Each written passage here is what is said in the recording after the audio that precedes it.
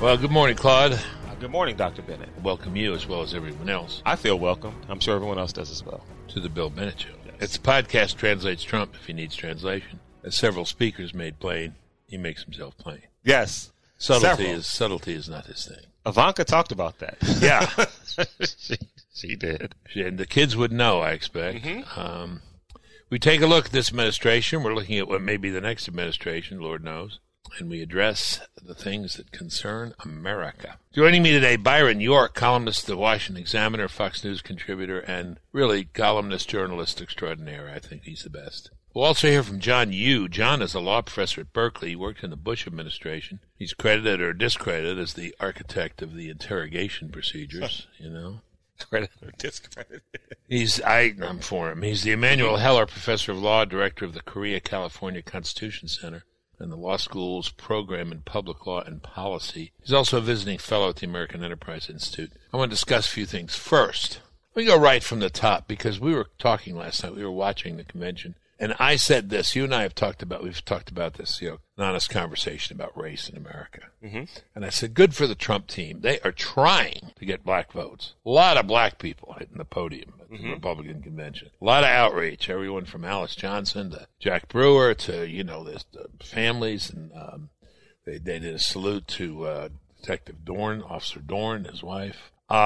So I said to Mrs. Bennett, most Republican conventions, they just give it up. They just say, we're not going to get any black votes. They're trying. They're making an effort. Will it have any effect? Number one, you're right. I mean, the effort. Absolutely. You're 100% right. However, I think it goes beyond the black faces or voices to what they're saying. A lot of folks on the left, a lot of black voters, if you're saying the same thing you would hear even if it were Trump himself saying it, President Trump, I don't think it resonates. I think that, with the black voters who are going to vote Democrat, I think that you get someone up there that's black, but also speaking the language and the narrative, or at least a variation of the narrative that you're okay with, that will probably make more of a difference than anything else. You don't see it, though. You don't see the votes. No, I don't see the votes. Okay. Because I think if there's an effort, it's an effort mainly targeted at black men. Sure, absolutely. It's not going to be black women, but black men. And if they can get those numbers up 3, 4, 5, 6 points, it could make a big difference. We talked about it. I think in 2016 there were more black men who voted for Trump than who would admit that they did or said that they would. Yeah, okay. I don't know if they'll reach that same number, even if they'll admit it or not, as far as black men who will vote for Trump again. You told me once back when, and I'm not trying to push you on this. Sure. I want you to, tell the truth. You always do. About, the thing they do bring up, quite apart from the anecdotes, is, black unemployment being so low and more jobs. And I remember you said something to me, maybe a year ago, about friends of yours who said, things are really improved for me. My business improved. I was able to move from this place to that place. It's real that the Trump economy was real for black Americans. Absolutely. 100% it was. And people believe that. Oh, people believe that. People felt that. People feel it. But it won't show up at the voting booth. No. So it's weird. That's weird, isn't it? Well, in Washington, D.C., there was a mayor years ago, Adrian Fenty. You probably remember him. Mayor Fenty. And Mayor Fenty was good for the city. But and DC, as far as residential, has a huge African American population. And the citizens of DC voted Fenty out, not because things weren't good for them, but because, and these were citizens, east of the river. Where most black folks lived in DC. They voted him out, and the polling was because most didn't feel connected to him. Had nothing to do with, their economy, nothing to do with crime, everything to do with, I just don't connect to him. And Mayor Fenty was black. And they were like, we just don't connect to him. Not just black, African American. Right. Because what went through my head when you were saying that is Kamala Harris, who is not an African American. Right. Right? She's not. She's the daughter of an Asian mother. Right. And a Jamaican father. Correct. So she's a person of color, but she's not African American. Right. But we claim her. Yeah, of course you do. But do people connect? Or maybe that's why she did poorly in the primaries. I don't know. I don't know if that'll resonate. But okay, so I see your Fenty example. So people can say, yeah, things were good for me under Trump, and I got a better job, but it's not where my votes go. I was literally talking to a friend about that this morning, and from stocks and investments, 401k, everything's up. His business is going great. I mean, everything's good. He's a Biden voter. He's not going to vote for Donald Trump. Okay. It's the connect. I mean, when we talk, if you were to say to him why, he wouldn't say, "Look, I don't connect with him." He would say, "What stuff Trump said?" Or absolutely. Think in his heart he's racist. Yes, that's what it would be. This particular person probably wouldn't say that President Trump's a racist, but they would say that he appeals to and stokes the fires of people who hate me because of my skin color. Yeah. So it's hard for me to believe he's racist. I mean, he's a New York guy. Yeah. I don't think he's got bias. I think it's all about the deal. And, I don't think he cares about black or Jew or gay or. Well, it's interesting. Just, to a person, and we've heard this in 2016. You're doing the podcast or in the radio show that so many would say that if the President Trump, at the time candidate Trump would be the same Donald Trump who we have behind closed doors and boardroom making deals and that the country would fall in love with him. And I mean, when he first became president, remember he had guys like Steve Harvey, who's huge in the black community, Jim Brown. He had them all at the White House, and to a person, when they left the White House, had nothing bad to say about him. I know. They loved him behind closed doors. It's everything else that And I guess my point is, he seems what I've heard. He's natural with him. It's not forced. Like, hey, you're a black person, I'm a white person, and we're going to get along. It was, how you doing? I mean, it was natural. All right, well, we'll see. Again, I want to give them credit for trying, both in terms of the policy and the people who bore witness. Speaking of that, the speech was too long. President's speech was too long. And Ivanka covered the same things he did, and it was late. I don't know what this practice is about. Very late night for the I'm not speeches. Sure it's always been the case. Yeah. Maybe it's just because I like to go to bed early, but but it was too long. But I think that some of the testimony of people was great. Mrs. Dorn talking about her husband. The Muellers talking about their daughter. Wow. And they believe that if Donald Trump had been president, that Kayla Mueller would not have been would have been released.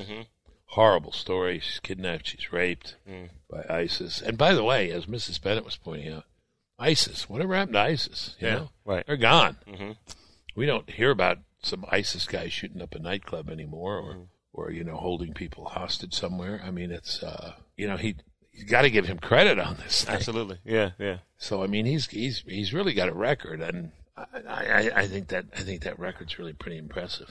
Anyway, I thought the testimony of individual people was very impressive. I thought it was more impressive than the Democrat, and odd because the Democrats all these Hollywood people, but the Democrat thing to me had a feel of a kind of PBS documentary. It was kind of gray, This one was splashier, obviously, as you'd expect from Trump.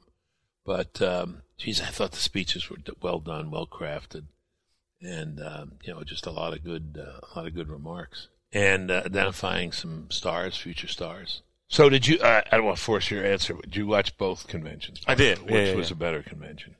I'll be honest. I was more intrigued with the Republican National Convention. The only thing about the Republican, I do wish. So the whole, you'll have, and there'll be no rule of law in the streets, and what you're seeing now is what you'll get with President Biden. That falls a little flat to me, simply because, President Trump's the president now, and so that's happening now under you. You're taking that Democrat talking point. Right. Good for you. Now it's what Biden said. Wait a minute. This trouble's going on now. It's Donald Trump's America. But Donald Trump would say, but it's not because of me. It's because these governors and mayors aren't doing what they should be doing. And when they asked me to send in the troops from Minneapolis, I did, and it calmed things down. So but I think the president has a point that they were late to the game, the Democrats, in condemning this. I guess I think this is important because it's immediate, and apparently Kenosha, Wisconsin, which is there's all those SH places up there, Sheboygan, Oshkosh, Kenosha, is a swing district. So, but I want to talk. We'll talk with Byron about what the real stakes are in this election. I think they go beyond that. But the immediate matters. And so we wake up this morning. I don't know if you saw it. Did you see the Rand Paul thing? Yeah. No, that's crazy. It's crazy. He and his wife are leaving. And this guy's been roughed up already by his neighbor. But they're walking from the White House. I know that walk. Mrs. Bennett and I have done that at night after some events.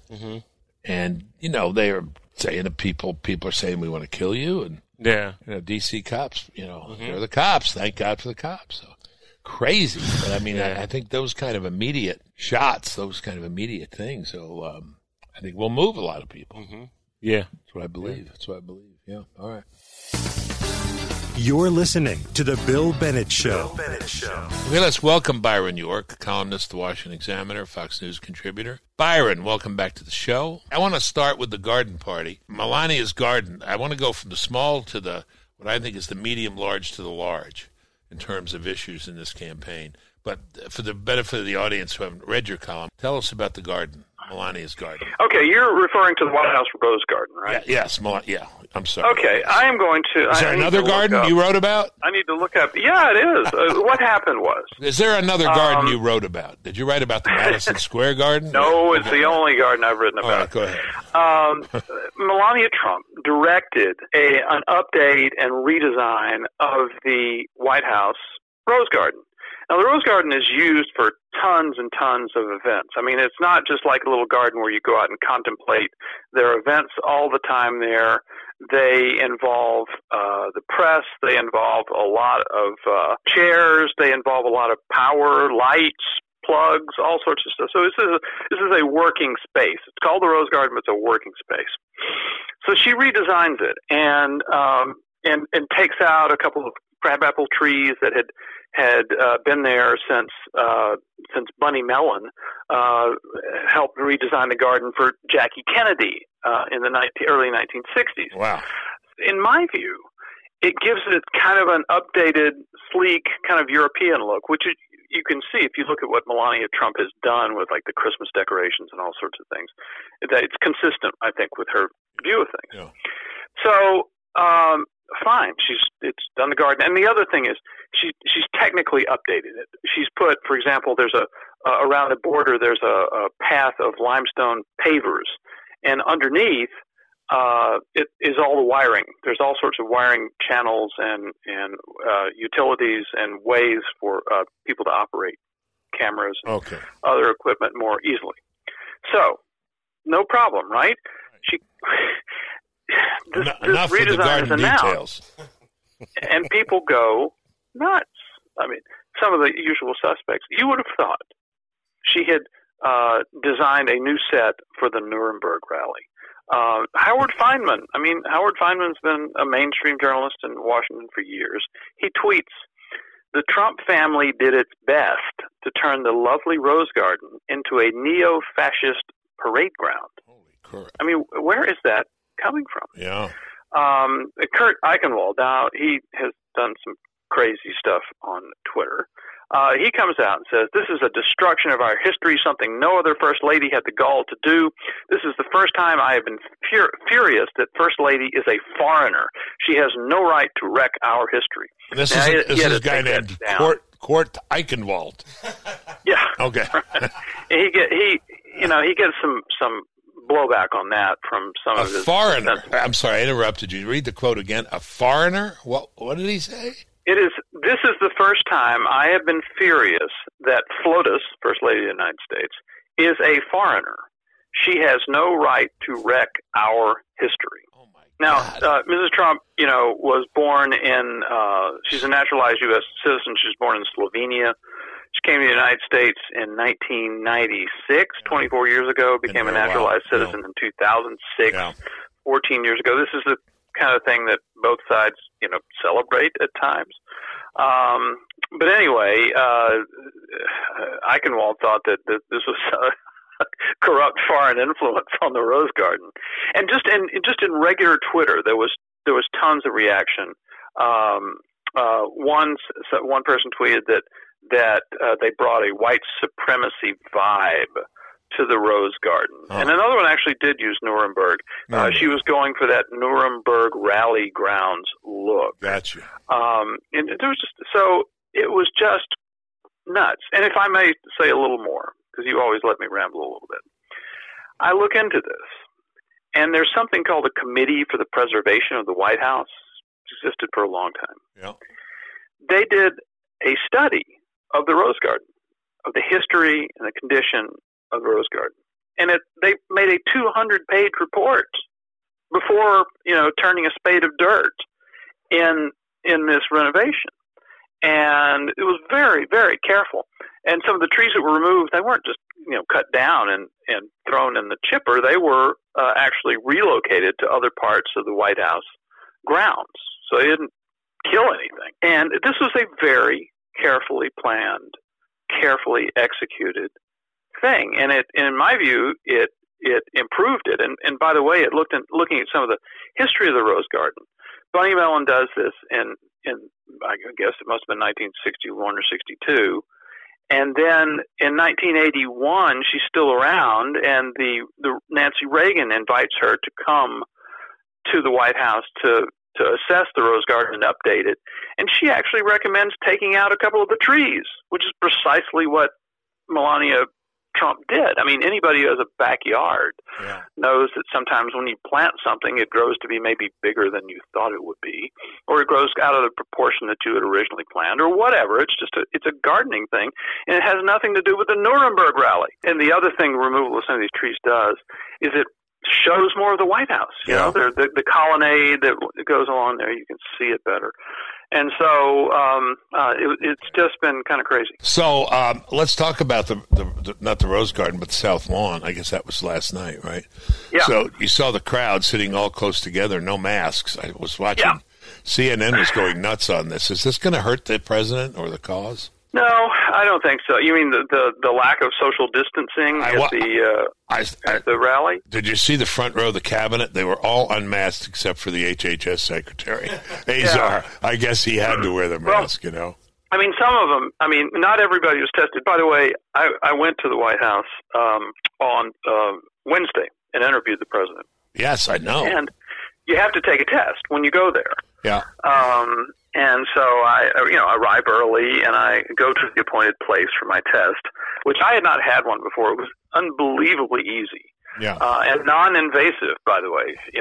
The original ones were apparently somewhat painful, but it was just literally no problem at all. So anybody who's around and they say, we're not going to tell you if it's negative, just so no news is good news, and we'll only come back to you if it's positive. 30 minutes later, I was in the Oval Office with the president, so I'm assuming it was negative. But everybody around him, everybody who gets close to him, has taken coronavirus tests, and I assume that he himself is maybe the most tested man on the planet. So there were probably a lot of people at that event last night who had tests in the recent past. Okay, let's move to troubles and the case against Biden, or at least part of the case, because my hidden agenda here is I don't think, maybe they're right, but I don't think the White House strategy here is hitting the big and most important things to do vis-a-vis Biden. Let's talk first about the riot stuff and explosions in everywhere from Kenosha to Portland. And you saw Rand Paul last night. Poor Rand Paul, boy, he's becoming a piñata. Leaving the White House, he and his wife, and they're set upon by a mob and rescued by the police. So people see this, and it has an immediacy. I understand that.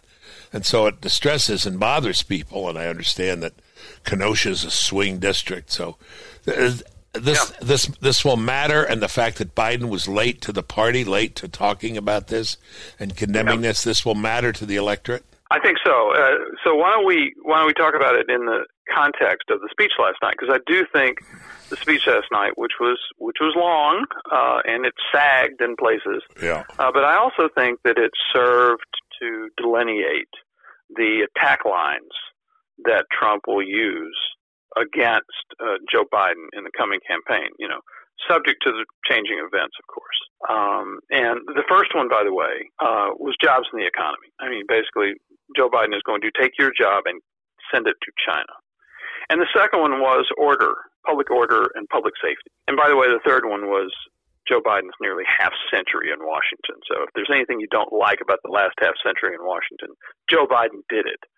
But anyway, on the public order, I think Trump pointed out that during the Democratic convention, there was just absolute radio silence about the violence that had been going on around the country. Now, by the way, I think you've seen more attention to it now that they have a case of what they believe is right-wing violence. This 17-year-old who takes an AR-15 on his own to this riot, and he ends up shooting and killing two people and shooting a third person. Had absolutely no business being there with a gun like that. I think the circumstances are going to make the case pretty complicated, but it was a crazy thing to do. And the reason it could happen, I think, is the fact that police have kind of abdicated their responsibility in a lot of these situations.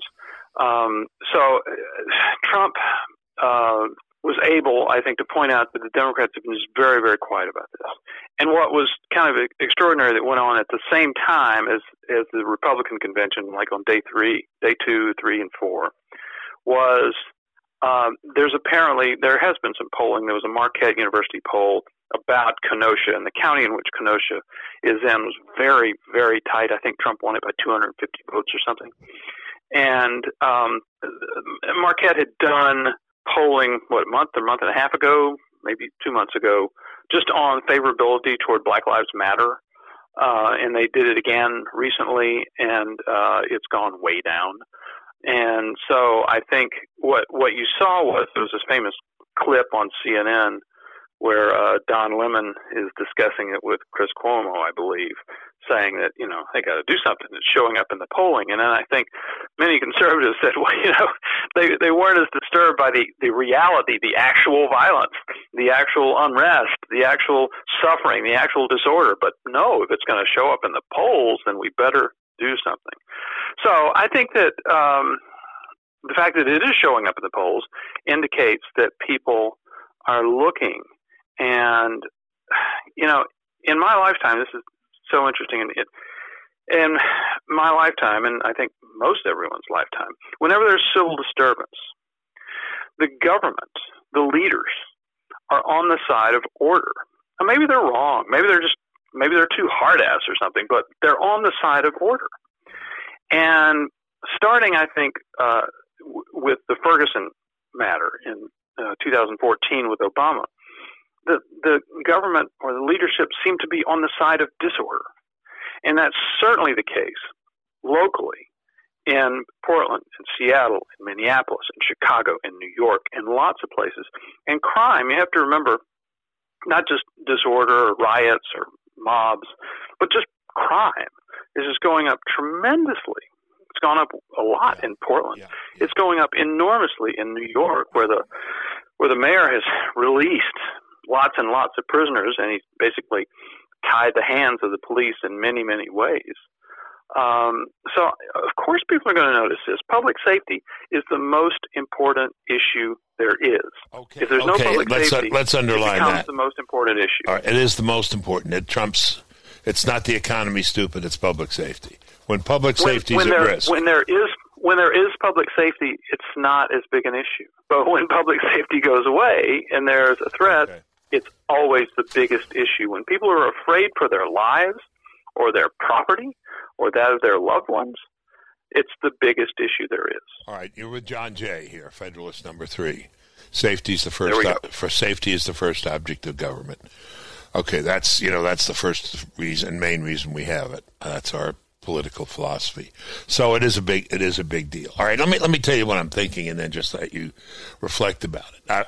And this may reflect just too much a beltway swamp, a perspective that I have. I have been living here a long time. When I look at the situation, I say, my gosh, if Biden wins, and I'm a Trump guy, if Biden wins and they win the Senate, the Democrats win the Senate, you may never see conservative legislation again. Filibuster will be ended. D.C. will get 2 more will get 2 senators. Puerto Rico may get 2 senators. That's the end of conservative governance for the foreseeable future. Am I wrong about that? No, I think you make a good point. And I do believe, first of all, you have to understand how much of a sense of grievance there is among Democrats. So that when you have this sense of grievance and when you have this belief that the other side is evil, then you have this idea that whatever you're doing is justified because of the gravity of the threat. And I agree with you about the legislative filibuster. I think that if you have a Democratic majority, the very first time Republicans block something, use the filibuster to block something, they're going to kill the filibuster. I do not think people like Joe Manchin, there'll be enough of them or they'll be strong enough to stop a Democratic majority from eliminating the filibuster. So that way, if you have a Democratic House, they pass a bill by one vote, the Senate passes a bill by one vote, the president signs it, there's a new state. I think some people think that, since adding states is so rare, and it's been 50 years since a state was added, adding states is so rare, I think they think it's kind of like, it's hard, like amending the Constitution or something. It's actually not that hard. If there's a movement in the state to join the union, if a majority of Congress votes and the president signs it, it happens. There's been a statehood movement for a long time in the District of Columbia, and I wrote about this not that long ago. They got a vote in the House in the either the late 80s or the early 90s, and it was soundly defeated. And there hasn't been another vote until this year. And there was a vote, and a ton. I mean, almost all Democrats voted for it, and it passed the House. Back when it didn't pass, there were 100+ Democrats who voted against D.C. statehood. People like John Dingell, who said, "Look, if you want a voting representative and senator, you can move to Maryland." And that kind of thinking is completely gone in today's Democratic Party. Clearly. I'm looking at everything. Okay, so let's go back to what you said. When there is disorder, when public safety is a question in people's minds, it trumps everything, including D.C. statehood, Puerto Rican statehood, filibuster, because it's immediate and it's the most important promise. But in terms of long-term consequences, I think the things we've just discussed are bigger, much more consequential. Sooner or later, you'll get order. I think, even with Democrats, I believe. But these changes could be the most important, more important than providing welfare benefits to illegals, opening up the border. Though that's a big deal. I'm just trying to get. What are the biggest, most consequential issues? Whether they're leading with them or not. I don't know if you've talked about this. There's this group called the Transition Integrity Project. Yes.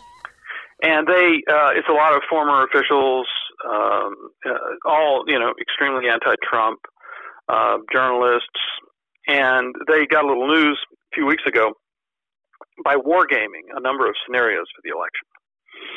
And all of the news coverage was Trump won't accept the results of the election if he loses. This is their war games. And actually, scenarios in which Biden won, Trump left the White House and Biden took office on Inauguration Day. One without any trouble at all, and the other with a little bit of after contesting the election and losing. Anyway. The scenario in which one party actually would not accept the result was a scenario of a narrow but decisive Trump win, like what happened in 2016. He loses the popular vote, he wins in the Electoral College. Okay. Now that means he wins. Yes, it does. But in this case, Biden, who was played by John Podesta, so this is a high-level group here. Yes. Biden would not accept the result, and they tried to get. And during the transition period, they tried to force Democratic governors of states that Trump had won, tried to force them to change the electors, switch out the electors to put in Biden elected. They came up with all sorts of crazy stuff. And one of the things, there was a time in which they made demands of Trump that if we allow you to take office, you just won the presidency, but if we allow you to take office, you're going to have to give us certain stuff. And one of those scenarios was statehood for the District of Columbia, statehood for Puerto Rico, and division of California into, I think, 5 states, which would be Yeah. At least 4 of those would be all Democrats. So that's 8 senators in California and then another 4. So that's adding a dozen new Democratic senators. By the way, there is talk, out west of the state of Cascadia, which would be taken from parts of Oregon, Washington, and California. But anyway, this idea of packing the nation, packing the Senate, is a cherished goal of theirs. And if they have control of the Senate, and if they kill the filibuster, and if they have the House and the White House, in other words, like the situation that existed just 10 years ago, 12 years ago, minus killing the filibuster, then they can do a lot of this stuff. All right, so but why, if he wins, on what grounds do they have any basis for making demands? Oh, because they've tried to. They're trying to undermine the system. Look, this is just in the war game, okay? I'm not. All right. But they're trying to get electors to have Democratic governors disqualify the electors from their state and send pro-Biden electors to the Electoral College. Okay. There's litigation galore, and in the end, by the way, according to this war game by the Transition Integrity Project, January 20 comes, and nobody knows who's the president, and both sides are looking to the military to decide who's going to be the next president. Yeah. This is a terrifying scenario they came up with, and all of the news stories about this had Trump refuses accept results of the election, when the most consequential one was Biden refusing to accept the results of the election. All right, but if they win, if Biden wins, and they get the Senate, they can do all this stuff. Yeah, adding states they believe that the Senate is so anti-democratic, and look, the Senate is not supposed to be purely democratic. It's not. I mean, in the original constitutional scheme, senators were not elected by voters. And there have been people who felt that things have been going downhill since the 17th Amendment, which was a direct election, popular election of senators. I just want to come back to this main point, that if Biden wins and they get the Senate, they can do all this stuff and probably will do a lot of this stuff. Oh, yeah, absolutely. How do you see the Senate, by the way? How do you see the Senate? No, it looks really tight. I mean, you got... some of it I think is going to depend on the presidential race, how well Trump does. There's not a chance for Republicans to take the House back, right? I don't think so. They'll always tell you there is, and, as I say, bless their hearts, they're you always have to work in the belief that you can win, but no, I don't think there's a chance. I view the Senate 50-50. I view the presidency 50-50. That's how I view both right now. That's what I view. Mm-hmm. Well, we got 66 days left. I think you're right on that. I just don't know. Okay. Given what we've just been talking about, should they shift gears and say, hey, there's going to be 58 states and 40 of them are going to be Democrat, or should they stick with the public safety? No, I think that would terrify people. I think it would terrify people. So they should. And then, by the way, we'll add, half a dozen justices to the Supreme Court, by the way. Well, then shouldn't that be part of the Republican? We'll stack everything. Well, shouldn't that be part of the Republican strategy then? Well, these are voices on the left that Joe Biden might be able to credibly disassociate himself from. Why would he want to? Well, he'll probably have to walk a fine line. But look what he said. Look what he's done with defund the police. Look at that. He has said in public, "I do not support defunding the police." Okay, well, that's good. And all the press reports say Biden doesn't support defunding the police. But then look at some of the podcasts that he's done with left-wing advocates, activists. There was a really famous, Ady Barkan is a left-wing, real prominent left-wing activist. And so Ady Barkan says to Biden, look, defunding the police, what we're really talking about is redirecting police funds away from the police to things like affordable housing, mental health care. Yeah. Now, you would support that, wouldn't you? And Biden says yes. Yeah, sure I would, yeah, of course. So, now, what does that mean? So when he comes out and says, I do not support defunding the police, What does that mean when you look at the bargain? Well, I don't support breaking California into 5 states, but then they get elected, and people say, hey, if we break it into 5 states, you're going to be guaranteed re-election. Yeah, the other thing is, it's how strong a president Biden would be, and we know what Trump says about that he can barely remember his name. But if Biden does, if he's a fairly weak, non-energetic president, and there are a lot of, lefty activists around him, that could be important. Well, I think looming over this, one good commercial Republicans are running is, Bernie Sanders saying, we people said that what we were believing, what we were recommending was impossible, but not now, not anymore. Yeah, well, that was good. And, Trump has made a lot of, after Bernie lost, the two campaigns created something called the Biden-Sanders Unity Task Force. And they created a policy document, which Trump likes to call the manifesto. And it's all the areas they agree on, like, climate change, criminal justice reform, et cetera. And it's pretty far to the left. It's farther to the left than Biden started this campaign with. God knows it's way farther to the left than Biden was years ago.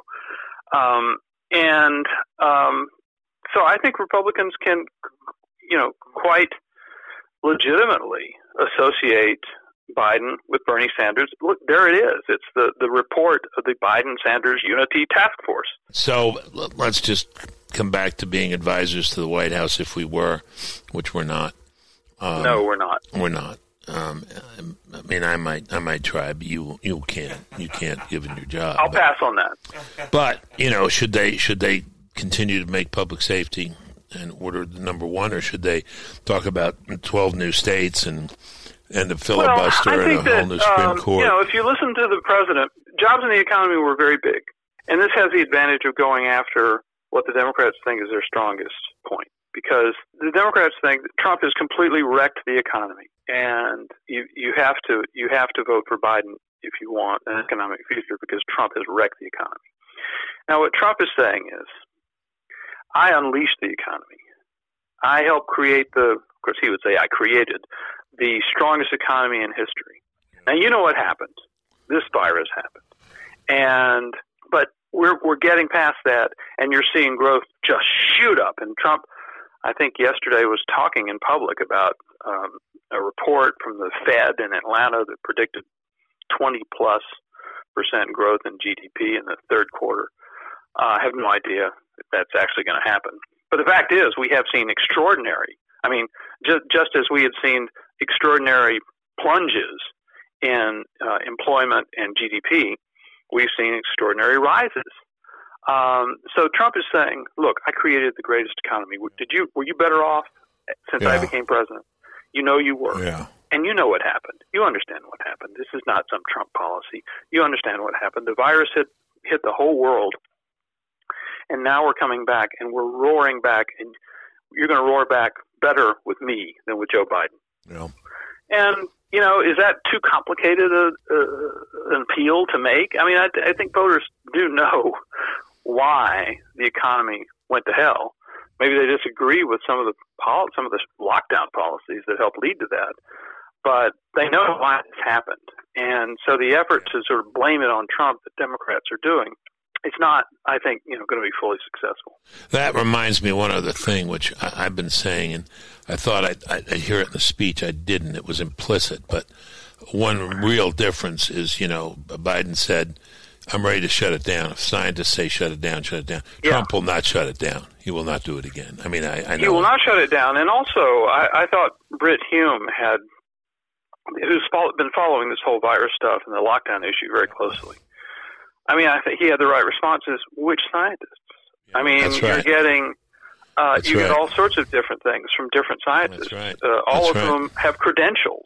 That's right. So, which Harvard-educated doctor do you want to listen to on this? And that's the fallacy in all of this Democrats, we listen to science thing. It's because science itself is divided on this, and you could come up with radically different policies based on the advice of different qualified people. Actually, it's Harvard doctors versus Stanford doctors, as I see it. But it actually breaks down in some ways that way. But Scott Atlas from Stanford and all that. But also the CDC, changing directions all the time, and masks, no masks, testing, now you have testing, no, symptomatic, asymptomatic. Anyway, it's confusing. All right. Do you believe the polls? You believe Biden's 6-8 points ahead? Yeah, I don't have any. Yeah. I don't have any problem with that. I mean, the whole issue of the shy Trump voters is real, but I never knew how big it was in 2016. I don't know now. And by the way, the polls are a snapshot in time, as they say, which means they're a snapshot right now. They don't tell you what's going to happen on Election Day. And the last polls before Election Day in 2016. Nationally, we're pretty close to what happened. They had Hillary up by 2.5 points, and she won the popular vote by 2.5 points. The polls weren't bad.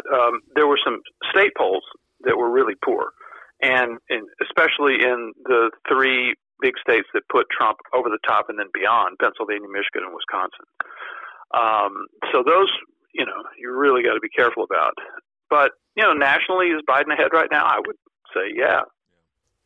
Okay, just one last thing, because Claude and I had a fairly long discussion about this before you came on, which is black vote. I'm glad that Republicans aren't conceding this time and just ignoring black voters. They've tried, and a lot of the speakers are black. And, any chance that he picks up significantly 3, 4, 5 points, go from 8% to 12, 13%, going after, I guess, primarily black men.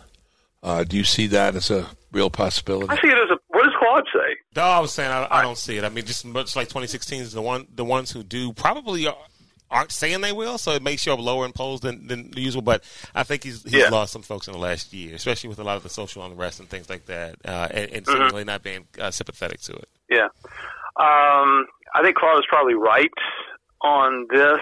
I mean, this has been kind of a Republican fantasy for a long time because, I think the lowest black percentage for a Democratic candidate was like 88, maybe John Kerry, 88%, and then of course Obama was in the mid 90s. Yeah. I mean, the black vote was nearly unanimous for Obama. Yeah. So one of the reasons Hillary Clinton lost is not that black voters voted for Trump; it's that she didn't inspire them to go to the polls in the way that Obama had. Yeah. And so I think you can make a pretty good argument that Clinton lost the presidency by being unable to fully replicate the Obama coalition in just a very few places: Philadelphia, Detroit, Milwaukee. Will there be more? Will black men vote more for Trump? I mean, it's kind of an appealing idea, and you're right. The RNC is really trying, but I wouldn't count on it. Yeah. All right. Very good. Hey, Byron, thank you very, very much. Always enjoy it. Really good. Really, really good. Any last golf words? Anything to watch for? Or? No, as Claude and I were discussing, I mean, we're seeing this weird schedule of major championships. We've only had one. We're only going to have 3. We've only had one so far, which is the PGA, which was played without an audience. I mean, without a gallery, on the course. Which, as a TV watcher, was fine with me. I had no problem with that. So I've been enjoying watching golf again. It really, to me, it hasn't been diminished by any coronavirus restrictions. So I'm actually looking forward to the U.S. Open, and then the Masters in November, which is really going to be interesting. Well, I'm looking forward to college football, and thank God for the SEC. As someone said, the SEC would probably play in nuclear winter,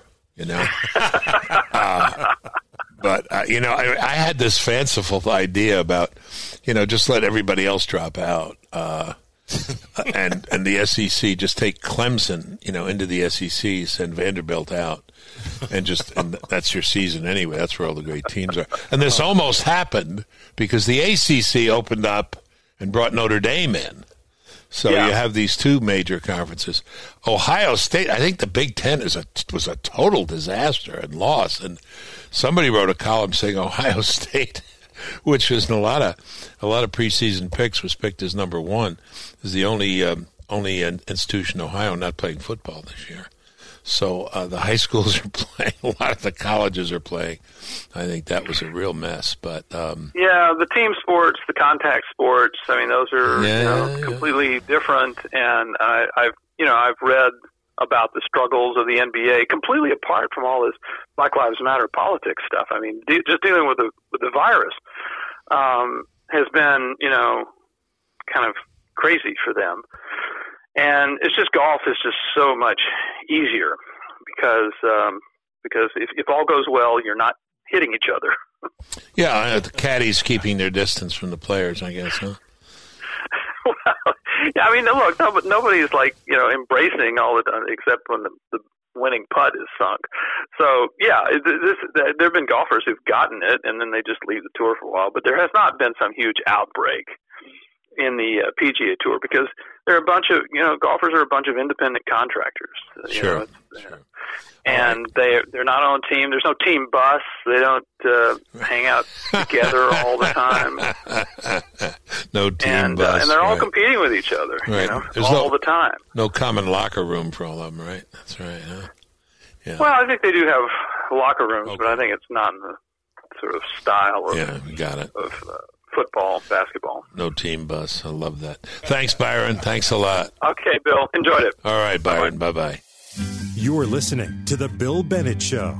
Let's run through a couple of emails, Claude. Okay, sure. Because that's a good way to get the juices going here. And then I really want to talk to John Yoo. Yeah, absolutely. Let's start with our buddy Joe in Orlando, Florida. He says, hey, Bill, just finished listening to your podcast with Harmeet Dillon. That was a great episode. Yeah, if anyone didn't listen to that, go back to listen to it. Thanks to both of you for the open discussion on Mr. Biden and Ms. Harris. He says, your show happened to fit in with my scripture reading this morning, Matthew 24:28. Jesus states, wherever the corpse is, the vultures will gather. No disrespect intended. I believe this describes the current Democratic Party's run for the presidency. Just a thought.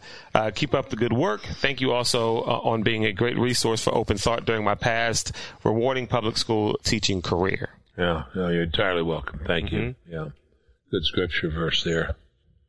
Right. Vultures, okay. Yeah. Although I'm not really sure. I'm not sure what he means by that. Read the passage. Oh yeah, sure. He says wherever the corpse is, the vultures will gather. Well, we're in trouble now with COVID and the jobs, and the vultures are coming in and picking at the bodies and making this campaign a political issue. That's what I think he means. Okay. By the way, Joe, if you want to email in and let us know. Yeah. Because I believe Jesus was talking about end time. So I'm wondering, does he think we're in the end time? I hope not. Could be. Right, who knows? All right, our buddy Don emailed We won't know we're in the end times till it ends, Right, and then it's like, I guess. So our buddy Don emails in. The subject is Portland and beyond. It says, Bill and Claude, I don't expect you to read this on air because if you say it out loud, you'll be thrown off the air. Well, no one can throw us off the air. I mean, we're pretty much independent with this podcast. Anyway, he says, plus, I'm sure you both would disagree. And we don't mind, airing things that we disagree, just kind of discuss and debate. Sure. He says, here's my argument. The situation in Portland can only be stopped by utilizing the Israeli method for riot control. Snipers should be placed on the roof of the federal courthouse, and those individuals utilizing lasers to blind the police, throwing firebombs, assaulting the police, or doing any other acts of violence to harm or cause death of any law enforcement officer or individual should be shot with live ammunition. Extreme, yes. But these riots are a direct attack on this country for the purpose of overthrowing the government. This is a civil war, like it or not. The only way to stop it, to stop an invading army bent on your destruction, is to meet force with superior and, yes, lethal force. God help us. Be careful we don't get into the civilian here, the vigilante thing. That was, of course, what happened in Kenosha. You had a 17-year-old kid who decided to stock up his rifle and go out and kill some of the protesters, maybe violent protesters. Still, that's not what we want. Right. But no, I see the point, and what the police are being subjected to now is impossible. So I wouldn't, obviously real precautions, and you got to have real approval and check it out, and maybe you got to double check before you fire. Mm-hmm. But, the situation where they tried to lock the police into a burning building, my God, sure. Right. Your life's in danger, take the action that's necessary. I'm not afraid of that. Let's see, our buddy Peter in Ottawa, Canada. He says, "Hi, Bill and Claude. Love the podcast. I do have a question for Mr. Bennett. I was wondering why he actually believes the polls. I've been surprised how many commentators are trusting the polls. There have been many polls over the last few years, not just in the U.S., Brexit polls, Australian election polls that have been way off. I think most polls are either skewed to one side politically or most people don't answer truthfully." Oh, we talk about this a little bit with Byron, Mm-hmm. and, there are good polls, there are bad polls. I do think they give us a good, decent snapshot. I would say right now, Biden would be elected. I could be wrong on that. It could be this big hidden Trump vote. But I think they give us an indication. It's all we got.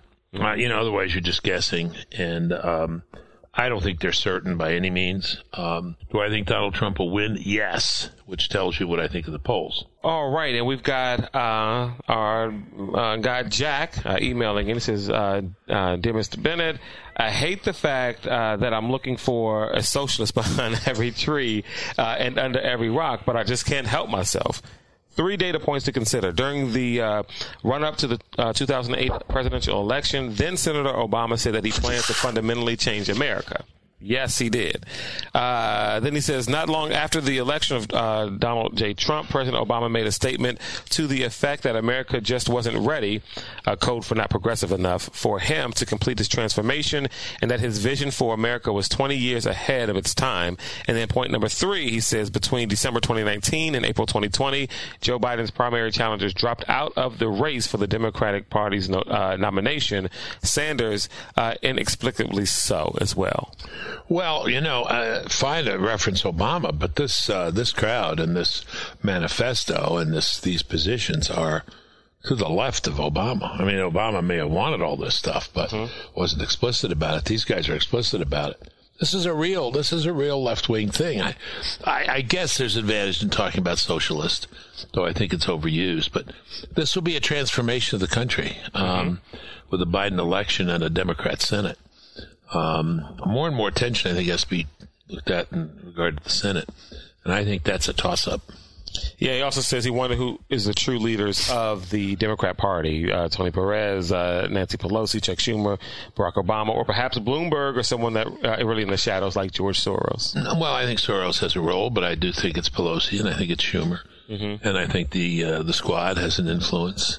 And I think Bernie Sanders is very, very important, and his people, and they need to keep Bernie Sanders' people very happy. One last thought from our friend Jack. He says, love your podcast. My only complaint is that you're only doing one a week. Surely there's enough grist for the mill to do 1 or 2 podcasts a day. Well, I think there was a TV show, The Loud Family, where they followed them around all day and all afternoon and evening and recorded everything, and you can hear me ranting all day. Should I just follow you around with it? Mrs. Bennett and I are ranting all day, but I'm not sure it's pod worthy. Well, right before the podcast, Mrs. Bennett's always pod worthy. Well, of course. I mean, just before this podcast, Mrs. Bennett was in here with us in our studio here talking about scholarships and higher education, how they're taking money from students. I don't know how she does it. I mean, we watched like 5 hours of the convention last night. It was over 11:30. I went to bed. I said, "Do you come into bed?" She said, "No. Our younger son wants to watch a movie, so we're going to watch Braveheart." I said, "Braveheart? That's like 9 hours long." So I don't know when she got into bed, but right. Anyway. And she was up early this morning. Up, scholarships and higher education. Twinkling, sparkling, talking about scholarships for her kids at Best Friends. For her best kids in the inner city who we help get college scholarships. It's a real deal, yeah. You're listening to The Bill Bennett Show. Joining us now, John Yoo, professor at Berkeley, Emanuel Heller, professor of law, director of the Korea, California Constitution Center, and the law school's program in public law and policy. He's also a visiting fellow at the American Enterprise Institute. Hello, John. How are you, Bill? Good to talk to you. Congratulations on the book. Oh, thanks a lot. Defender-in-Chief, and this is really interesting. We're going to get into it in a minute. John, I just want to pick up on a conversation I just had with Byron York, and I was saying that I understand the public safety issues. When you have public safety and order, it's not a big issue. When you don't have it, it rises to the top, consistent with John Jay, Federalist 3, who said safety, is the first object of government. Yeah. So I understand that being first and foremost. However, when I look at what the Democrat agenda is of this crowd, I see things like statehood for D.C., statehood for Puerto Rico, maybe breaking up your state into 4 states or 5 states, end of filibuster, all things which I take it they could do. 2 questions for you here. Constitutionally, ? And second, which would have momentous and long-term consequences. You might never see conservative legislation again. Would you comment on that? I know I'm hitting you with this just off the top. Bill, thanks for having me back. And actually, it fits in with the theme of my book, which is the people who are really accusing Trump of being the one who's going to destroy the Constitution, overturn our political order. They're actually ones who are promising to do that. And exactly as you say, it goes well beyond the examples you gave. But yes, just recently they've proposed adding 2 states to the union, giving Democrats 4 senators, which runs against American tradition where states were admitted in pairs, so that you usually had a Republican state and a Democrat state, so you wouldn't upset the balance of political power in the Senate. You've also had proposals to pack the Supreme Court, which would also only take congressional legislation, as would the admission of states, from 9 justices to 15. Again, totally upsetting the balance on the court. You've had proposals to get rid of the Electoral College by having a majority of the states agree just to give all their electoral votes to whoever wins the majority vote. That you would need congressional approval because that would otherwise be an illegal compact among the states. If you get rid of the filibuster too, which would only take 51 votes in the Senate, although again, Republicans and Democrats have had 51 votes in the Senate before, and the House and the President, but they've always chosen not to upset that rule too because it was seen that deliberation was an important value. You've got a lot of other things that might potentially go out the window because then there would be no right for the minority to slow the majority down. But as I'm listening to you, and you're the expert on the Constitution, these things could be done. You used the word legislatively a couple times, but they'd be constitutional, correct? Well, they would be constitutional, but they would be, it's interesting, they would be constitutional, but they would throw out important structural buttresses for the way our politics run now. And they would be, I think they're anti-constitutional in spirit, in the sense that our Constitution is not a pure democracy. It's a republic, and it has a lot of guardrails to slow down the majority. And all these, if you look at them, are designed to allow 50.1% of the electorate to do whatever they want. Okay, but if these things happen, the list, all of them, most of them, and they went as you've described them, to the Supreme Court as it currently is constituted at present, they probably wouldn't rule it unconstitutional. Fair enough. Oh, I agree. I think, in fact, most of the things we've talked about, the Supreme Court would even say this is not a case that we're allowed to hear. This is just something that's up to the political branches or the states. And I think the court would stay out almost all of these. And these would be hugely consequential, these things, right? Hugely. Oh, yeah. If you look at our Constitution, I think our founders were wise in the basic setup. And then over time, we also added these traditions onto the Constitution, like the filibuster, like adding states in pairs, like not changing the membership of the Supreme Court, the numbers on the Supreme Court just because one president wins and has a majority in the House and Senate. Because they're all designed to enhance stability, improve deliberation, to not just be a pure majority rules country like the ones you see, for example, in Europe. Yeah. All right. So I'm glad that this point of discussion, not only leads into your book, but your book comprises this. So what are the things, because these are huge things the Democrats are proposing, and I believe they try to do them. What are the things that the president has talked about or proposed that they have had not only conniptions about, but constitutional objections to, which you think are unwarranted? What are the kinds of things that they're attacking him for as an enemy of the Constitution, which you describe in your new book, which everybody should get, Defender in Chief? It's interesting. I think that Trump he's pursuing his political self-interest, and the Constitution wants him to pursue his interest. He may not even intend to preserve the overall constitutional order, but as you remember from the Federalist Papers, James Madison, Alexander Hamilton, they want each branch to fight each other, to constantly be pressing the boundaries against each other, and Trump has certainly done that. And secondly is Trump has actually used the Constitution to defend himself. So things that the Democrats have attacked him for these last 4 years, for threatening the Constitution, I argue have actually been Trump's efforts to protect the presidency. And what the Democrats want to do instead is to create this progressive government where the bureaucracy is independent and superior to elected politicians. So the two great crises of Trump's presidency have been the investigation by Bob Mueller into the Russia collusion, now turns out to be a hoax, and then impeachment. And if you look at both of those cases, the first one, President Trump was trying to reassert control of the president, the elected officials, over law enforcement. And you had a series of people like Jim Comey and people at the FBI, some people at the Justice Department, who thought they were, as unelected bureaucrats, had the right to decide who was fit to be president or not. They were trying to defend their independence from political control. And I would say the second thing is true of impeachment. There again, you have a president who comes in, he's the elected official, he's in charge under the Constitution of foreign affairs, but he's trying to, he has unorthodox means, he has goals that the bureaucracy doesn't like. You look at impeachment, again, it was the Foreign Service that was trying to rise up and be rid of him because they didn't think he fit their model of how a president should do business. So in both cases, Trump was just trying to reassert the control of elected politicians through the Constitution over the government. And you had a government supported by Democrats in Congress that wanted to be free and independent. They claimed technical expertise or professional judgment, and they want to be free of political control. Has he taken any actions that are constitutionally questionable? You know, he's been taken to court so many times.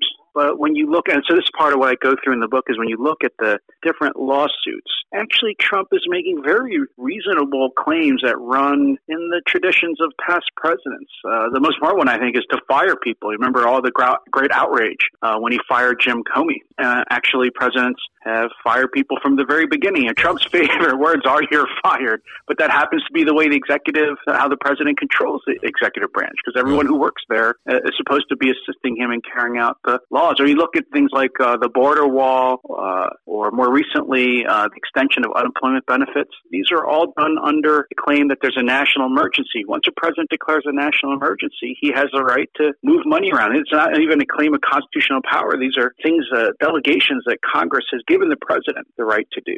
So he has been, for the most part, within the bounds of the Constitution. And the challenges that have come at him have been extra-constitutional or unconstitutional. Yeah, in fact, I think it's a strange form of projection where the people who are accusing him of being unconstitutional, as you said at the beginning of the show, Bill, they're the people who are proposing to get rid of the Electoral College. They also want to have independent councils made permanent and criminalize our politics. And they're the ones who want to nationalize huge parts of the economy for a Green New Deal.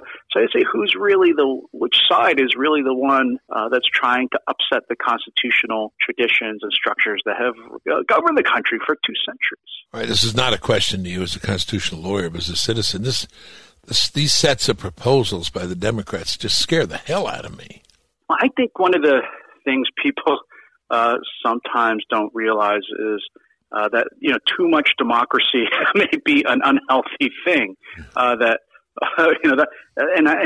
If you look at what the Democrats are doing in these proposals, they want to take off the restraints off just pure majoritarianism, we call it in the universities. But I say, look at what happened to Europe in the last 100 years. They have governments that don't have a separation of powers. They have governments that don't have federalism. They don't have electoral colleges. A lot of them don't have judicial review. Look at the terrible things their governments have done to their own people in the last 100 years. Our American Constitution may be boring to progressives and liberals because it seems kind of plods along. It's slow, but it's deliberate and it's risk-averse. We don't make a lot of terrible mistakes like fascism and communism and socialism, all the other things that those purely democratic governments in Europe have done. So I agree with you, but I think the American American system, the Constitution has been one of the secrets of the country's success, and to sort of try to undo all those traditions just because your party happens to win the majority for a 2-year period or 4-year period, I think that could be a recipe for disaster. All right, and again, without your Constitution hat on,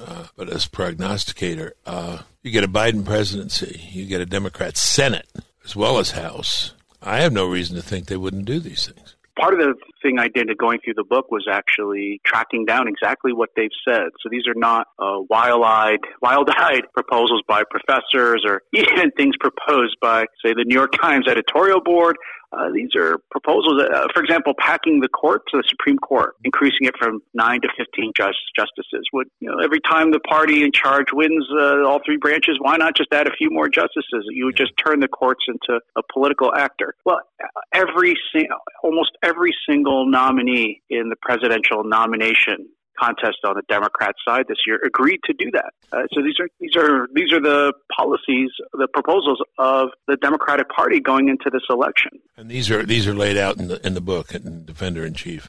They lay out in the book, and they're laid out in the Democratic Party platform. The Green New Deal is another example, is another sweeping nationalization over. Think about energy, transportation, all the things that use energy. Think how far the reach of the federal government will go. Well, some people say, but Joe Biden, he's really kind of a moderate. He won't let these things happen. I'm not so sure. Also, it's interesting. This is actually an important message from the founding. If you remember, the founders wanted the president to be independent from Congress. They wanted the president to check Congress. They were worried about the legislature becoming too powerful. And you could see a replay of what happened in the first 2 years under the Obama administration, where Congress really drove Obamacare. Obama, being a relatively weak figure within the Democratic Party at first, he essentially let Congress drive the train. And Congress, as you said, remember Nancy Pelosi said we have to pass the bill to find out what's in it. Even Congress didn't know all the things it was stuffing into that bill. And they produced an unworkable effort to nationalize health care. I could easily see Biden, who didn't campaign on a strong platform. Their convention didn't have a lot of ideas. If he's being confronted by Congress that keeps sending him these radical bills, he doesn't really have a lot of leverage to veto them. I see. All right, Defender in Chief is the book. John Yoo is the author. Worth reading, and worth reading now as we walk up to this election. Who's really a threat to the Constitution? John Yoo's book will tell you. Thank you, John. Thank you very much. Oh, Bill, thanks a lot. It's been great to be back with you. Well, Claude, that does it for today's show. To catch up on previous episodes of the show, go to thebillbennettshow.com. You can follow me on Twitter at William J. Bennett and like me on Facebook. Just search Bill Bennett. Feel free to email the show. I'd love to hear from you. It's BillBennettPodcast@gmail.com. Please share this pod with your friends. We'll catch up next week. Stay current on the threat posed by China with our friends at Committee on the Present Danger China. Go to PresentDangerChina.org. PresentDangerChina.org.